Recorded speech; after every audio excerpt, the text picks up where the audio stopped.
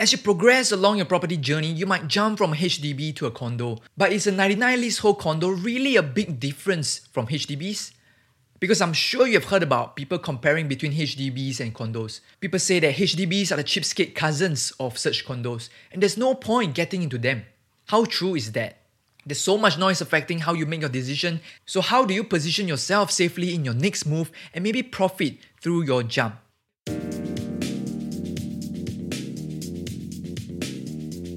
Hey guys, we hope you're loving our weekly newsletter so far, and in our continued effort to improve and create better products for you guys, we are collaborating with Books Beyond Borders, which is a second-hand online bookstore that sells donated books to fund social causes they believe in. We love it and we want to be part of that. Every week you will see a book recommendation by them on our newsletter, and these books are on a first-come, first-served basis. Usually there's only 1 or 2 copies donated once. So if you want to be the first to know what new interesting books they have, head over to thefinancialcoconut.com to sign up for a weekly newsletter now.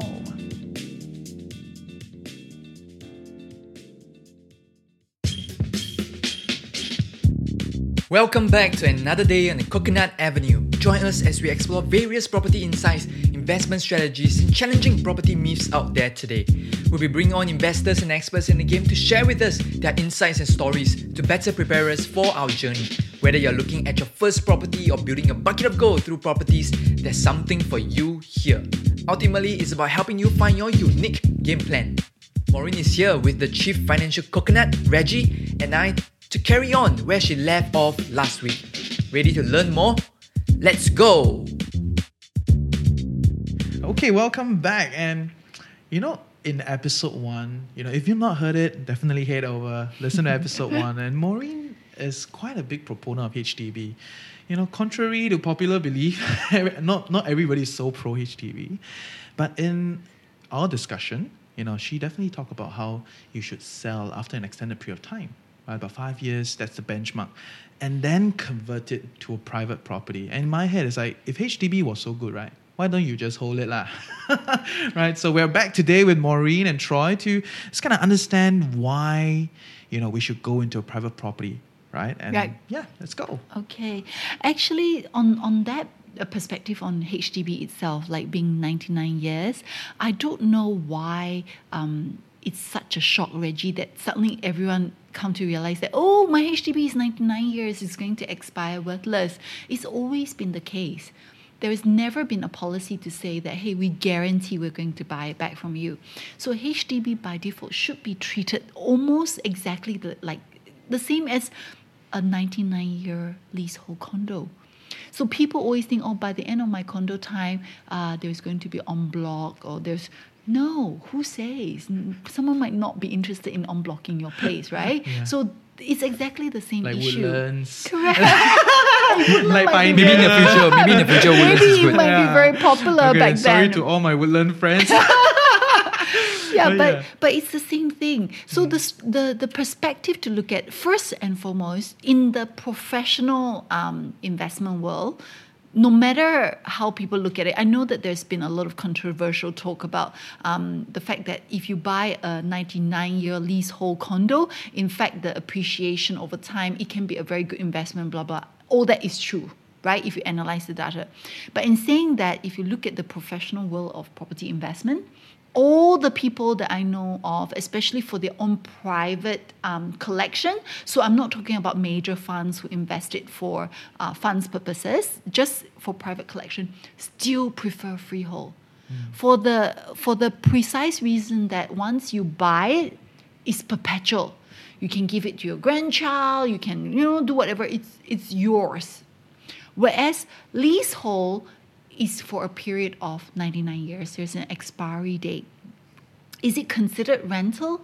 It's a long-term lease, right? If you want to call it that way. Long-term, technical Yes, truth. Okay? Correct. And the thing is that they budget it in such a way. I think that there's somebody clever. This is not facts. This is just Maureen's imagination. That there is somebody out there who is very clever who say, why don't we just make it for 99 years? Because by then they will be all dead, and then they would think that it's kind of like perpetual anyway, when it's not, right? So that I think that that's how they view it. But in actual fact, it's still 99 years. So it should be treated the same. So the way that I look at leasehold property, so whether it be HDB or leasehold, is the same.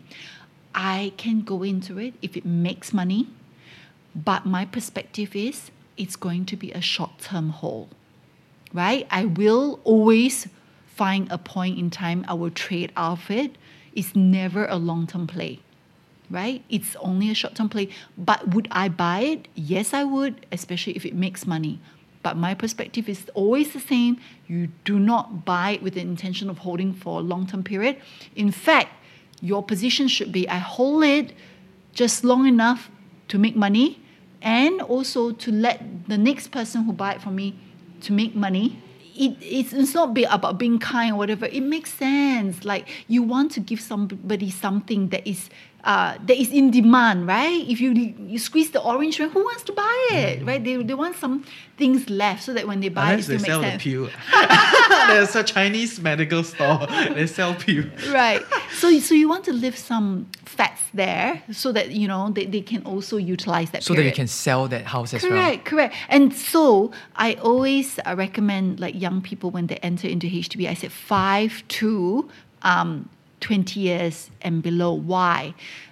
30 years and beyond, right? So from 0 to 30 years, beyond 30 years, the Bala depreciation or the rate of depreciation of a leasehold property start to take up in speed. So they get faster and faster, the depreciation rate. Between 0 and 30, it starts to accelerate, but not at the same rate as after 30 years. So that's why I always ask people to invest during this band of time. But why 20 years? It's because it's good to leave at least 10 years for the next person, right? So that they've got some time left. Yeah. And also, taking into account, obviously, leasehold property, banks are not dumb. They also adjust their lending criteria once you've got less and less year left. And that means that if it means that I have to have a lot of cash in order to buy this property versus if I can just take the loan from the bank, it reduces the demand. Remember, I always say, coming back to demand, what will create the most demand for your property? And that's what's going to make sense, right?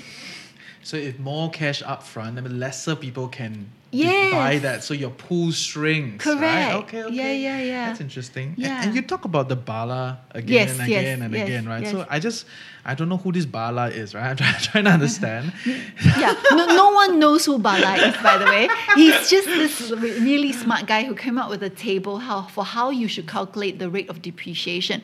But a lot of people read the Bala and they got the wrong impression. They think that, today is 400,000, tomorrow is 399. It doesn't work like that, because Bala table only calculate the rate of depreciation, but naturally Singapore land traditionally also have an appreciation factor that is taken into account, which is why I think in the last episode we talk about, like, older generation, they buy a place for 40,000, and then at the end of it, it's like worth 400. And you say, but Maureen, if Bala clicks in, it should depreciate, right? It should be like worth like 20 by then.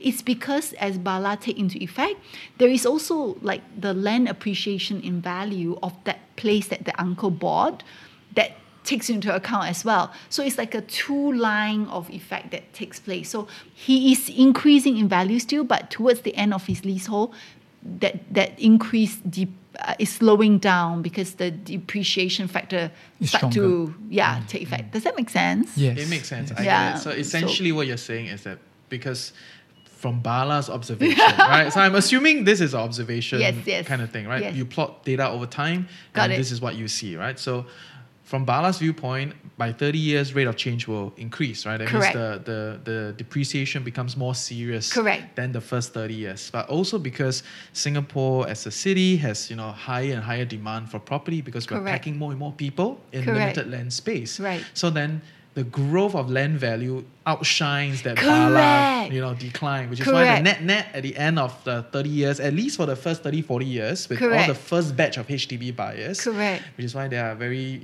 pro-establishment. Yes. First 30, 40 years, they made their money because Correct. of the land growth outrunning the Bala. Correct. coefficient. Now, if assuming by the end of year 0, right, government don't compulsory buy back your place or take back the place, by right there should be some value still to the land, right? It's just that because at that point in time, the rental, if you want to put it that way, the rental lease period expire. So then you no longer have the rights over the property, and therefore it become worthless from that perspective. But so I think that it's very wrong to then say that, then HDB is not worthwhile buying. It is still a very good strategy, I think. Yeah. You mentioned that in episode 1 that in the past, people earn money through HDB, a lot of them. Yes. But in the future, we should not just focus on HDB, but we should use HDB as a jumping board into condo. You are still able to get that appreciation, but it's just not solely focused on HDB. Correct. I think that when the government made the announcement that, hey, we are not going to guarantee that we're going to buy back HDB from you, what they essentially did is that they just crystallized the thought for people. It's always there. It's always the same. So that's something that they are now more aware than before. And yes, you can use HDB as a leverage into condo, but the other thing is also, mind you, the number of multi-millionaire friends that I've got who live in HDB is countless. Yep, I get what you. So then it begs the question of these people are not dumb. Why are they doing it? Because there are certain value to HDB. So if you view it that your house is not an asset from the perspective of, or it can give you lots of income, right? By right, if you're a very savvy investor, you should buy HDB from the perspective of you need minimal entry price, but it allows you to stay in a comfortable place. It can accumulate some equity, but I'm going to leave the pot of my gold and invest in worthwhile property outside so that I can lease it out to people that mix where my wealth is. You get that? I get what you're saying, Yes. but I'm just not sure if it still exists at this point in time, because before that, there was a period of time where there were not serious taxation from multiple property ownership. Stamp Right. duties. Right, Right. all the duties, right? Duties Right. are getting very serious. I think Right. there was a period of time they were trying to curb, because prices were just going whoo, whoo, whoo. It's like, who is buying all this? Right? But clearly there are a lot of buyers and prices were just going so fast. Right. And stamp duties came in. Right. Right. So then the theory holds, right, in terms of owning a affordable place and then, deploying your cash Yes. somewhere else to then Right. make that money, right? And Right. I do have a lot of friends with families that are like that, Right. right? But does it still work now at this point in time? That's a very good thing that you touch on. So you're talking about the ABSD kicking in after whatever, right? So business people or investor are always going to work around policies. They're going to find ways around it. So the way that a lot of the savvy investor, what they're doing is, of course, then there's although this doesn't work as much as before, they buy a property, the wife buy, and then they even use children, family, and even the most wealthy people that I know still continue to do that. That's why they're wealthy. Yeah, correct. They will find find strategies ways. to They do will it, find yeah. ways to get that place at that price without the ABSD, right? But the other thing is also that actually by default also drive up the property value of commercial properties. Because with commercial property, I don't need to pay ABSD, I can just trade that. So there are avenues around it and they're still going to deploy that money. They're just going to deploy an asset that allows them to still generate the income and all that stuff. So Reggie, it actually still works. And maybe for the more general population who are not that savvy, maybe this ABSD serves as a deterrence for speculation. Correct. They have to be really do more research into seeing that if you add that 12% ABSD, will you still earn when you sell? Correct. Sorry for being slow. I just got it. Okay, but when you were saying about commercial property, I was like, why Maureen talk about commercial property? Okay, now I get it because you can invest in commercial property. Yes. It's not that you have to buy everything residential, Correct. right? So it's still the same idea. Yes, Okay, I get it. Yeah. Right? Yeah. And the important thing to catch is that people are asking me. People always say, "Hey, Mr. Lee, Mr. Ang, Mr. Teo, very rich. Why are they staying in HDB?" Because HDB is very accessible, very cheap. And then if they know that it's not an asset, it won't generate cash flow. Yes, it will still accumulate equity over time versus me leasing, right? Or Mr. Ang, whatever leasing. So they'll just deploy their cash into investment. And that is a very clever way of doing it. So don't discount HDB, right? Don't discount. It's still a very good policy. Wow, I get it. Then we really need to ring HDB. Hello HDB, 你要不要 sponsor?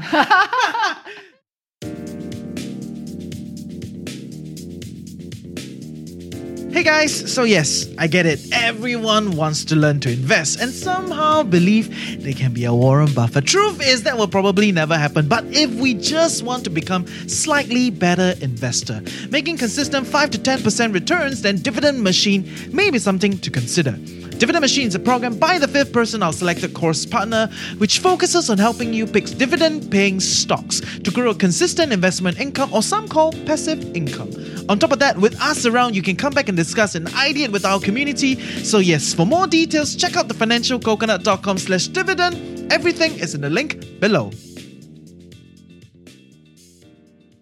I get the idea, right? Yeah. Which the original idea of how HDB flats are being priced is really to kind of give everybody a social housing, Correct. kind of thing. Correct. And then over time, it became some sort of wealth distribution platform also for a Yes. lot of people. And I think based on what you have put forth, it's still very much the case, where it is a low entry point where people can just partake. Yes, you can be very, regardless of your political affinity, the reality is, HDB is still a very, very affordable benchmark for you to kickstart and go in and accumulate your wealth.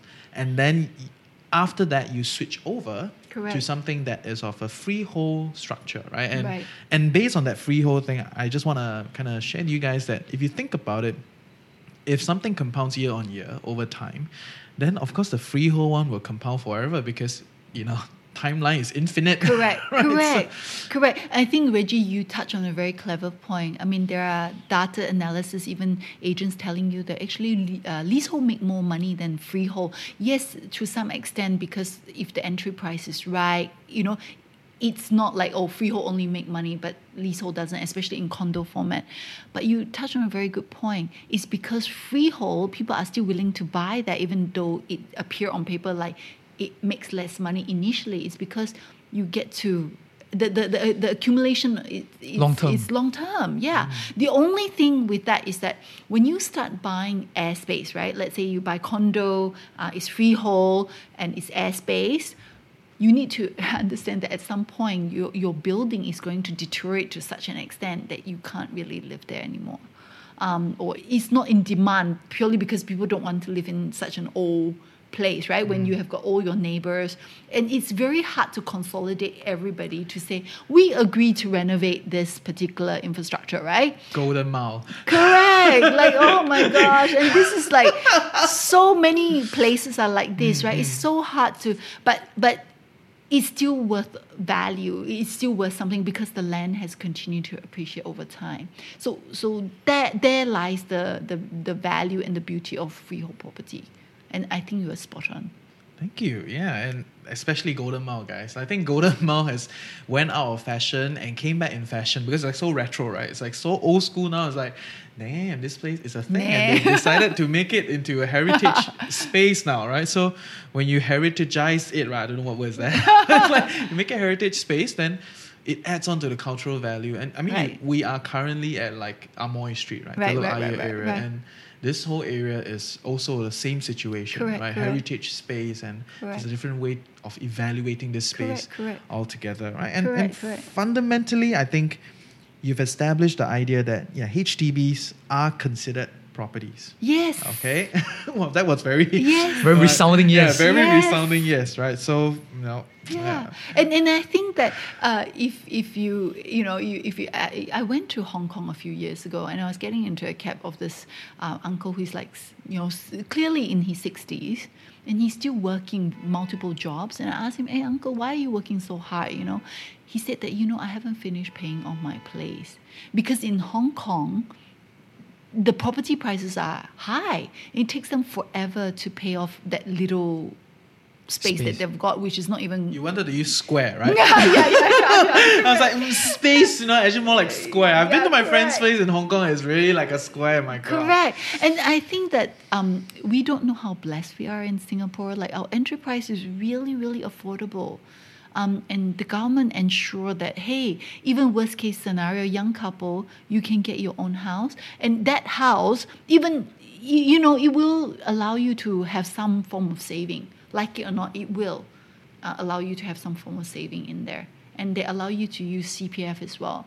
I think the policy put up by the government in Singapore is just phenomenal. It's great. Fair. Can you vote? Yeah, no, I can't. I'm a PR, so this is not a plug. I could already sense the affinity. Yeah, but yeah. I get it. So what we have established is that HDB is a property, and there is a difference between HDB and a private property in terms of 99 years lease. And there is also another tier of difference between the freehold, and the 99-year hold, in terms of condominium. Right? So ultimately it's a what you are telling us is it is a step by step, right? You enter the HDB first, right? And then you flip over to partake in the private space, right? Correct. Which if you can, you straight away you can go for freehold. But if you can't, then a leasehold is okay. Well, Reggie, actually, there isn't a lot of price difference. I mean, correction. The leasehold and freehold, the variance in price is not so great that one would choose leasehold because it's a lot cheaper or whatever else. I mean, really, you would still do it. It still comes down to an investment. And really, what I'm also saying is that HDB and leasehold, condo, the perspective that one should view it is not that much difference in terms of the time limitation of the investment. However, what a private condo will allow you to do is that it allows you to obviously leverage, and then you can, you can use the equity to then buy other property with it, which HDB doesn't allow you to do that because the government introduced HDB as a way so that people can live in it, right? But it's still a false sense of saving. It's still a way for you to accumulate equity. But beyond HDB, really, there's no hard and fast rule whether one should go into leasehold or freehold. But all I'm saying is that there are rules, like the entry price and all the other things still make sense for you to accumulate wealth inside private space. But you just need to know that should you choose after HDB to move into a leasehold, you need to move out at some stage as well. You can't stay in the leasehold space forever. The same effect that is taking place in HDB still affect the leasehold condo space because it's still 99 years. So at some stage, you still need to trade out of that and go into another space. Yeah. And then we will talk about the buy price, all this kind of stuff. Correct. Further down, right? Correct. And that's gonna be correct. like, woo, sexy. Correct. But really, just to give an insight, I mean, for my own mastermind group, like I always say to them, if you can afford, I mean, the ultimate dream is to own like a landed freehold property in Singapore, like a house. And then they always say to me, oh, but it's so unaffordable, it's so expensive. Actually, no. One of the, there are so many places in Singapore where you have freehold landed property, they're selling like 2 million or ish. So over time, when you reach the age of, let's say, 40 plus, this is almost the same as a condo, right? Like, so I think that it's definitely accessible. So that's what I'll be betting on. That's what I would like. That's the ultimate dream if there's such a thing. So the ultimate dream would be to then ultimately land yourself in a freehold landed property. Correct. Right, which is where I just walked past yesterday at Kovan. Yeah. That's a nice area. Okay, so Yeah. any other things to add, guys? I think HDB is a very contentious discussion. It is. But you just need to know what the element is. It will expire, just like a leasehold condo will also expire. It is a very good full sense of saving. It allows people to enter, and that needs to be the value of that needs to be extracted. And also government give you grants for buying HDB, and for young couple that needs to also be exploited. You need to know that. And so those are the elements that people need to be aware of. It's just that HDB, it doesn't allow you to draw down on the equity. That's obviously not a very good thing with HDB. You can't leverage. You can't leverage. And so those are the elements that you need to be aware of. But outside of that, it's still a very good form of saving. It still allows you to accumulate equity. So don't sneeze on it. Don't think that it's a poor cousin or whatever. It's a very good form of property, I think. Actually, from the mainstream news or from the mainstream side, that people are always propagating that the HDB Correct. fear myths. Correct. Like it will go down to zero. Correct. So we don't really hear, from your perspective, from this perspective, a lot. Correct. And we understand now that there are actually many different variables that we need to consider and mindsets. Correct. Yeah. Correct. Exactly. Cool. And I think that's a lot of stuff for HDB. And I think we've established exactly like what you said, right? Let's not discount the very fact that there is this entry point, right? Because it is unique to Singapore, Yes. right? That is the truth, because I've lived abroad before, and that's not the case for my friends. Most of them are renting all the way to like 30 plus Correct. today, right? Because prices are crazy, right? Whether it's in KL, whether it's in Hong Kong, whether it's in China, different places. Yes. So HDB is that benchmark and that, jumping board for all of us. Yes. Right? And if we can, we meet the requirements. Of course, if we don't, then we continue to lobby to meet the requirements. But if we meet the requirements, then we, shouldn't discount this very platform for us to partake in the property market. And in due time, we can definitely, move up and get ourselves into, more and more sexy properties. Right? Yeah. Thanks for tuning in. We'll see you guys next week. Bye. Bye. Hey, thanks for taking time to tune in today, guys. I hope you have learned a little bit more about property investing. If you feel like you've benefited from this podcast, do share this with your loved ones, and also do follow us on all our socials and join our community Telegram group and tell us what you're interested to know about next. Everything is in the description below. Have a great day ahead, guys, and always remember, when we are better prepared, the next opportunity is just around the corner. See you next week.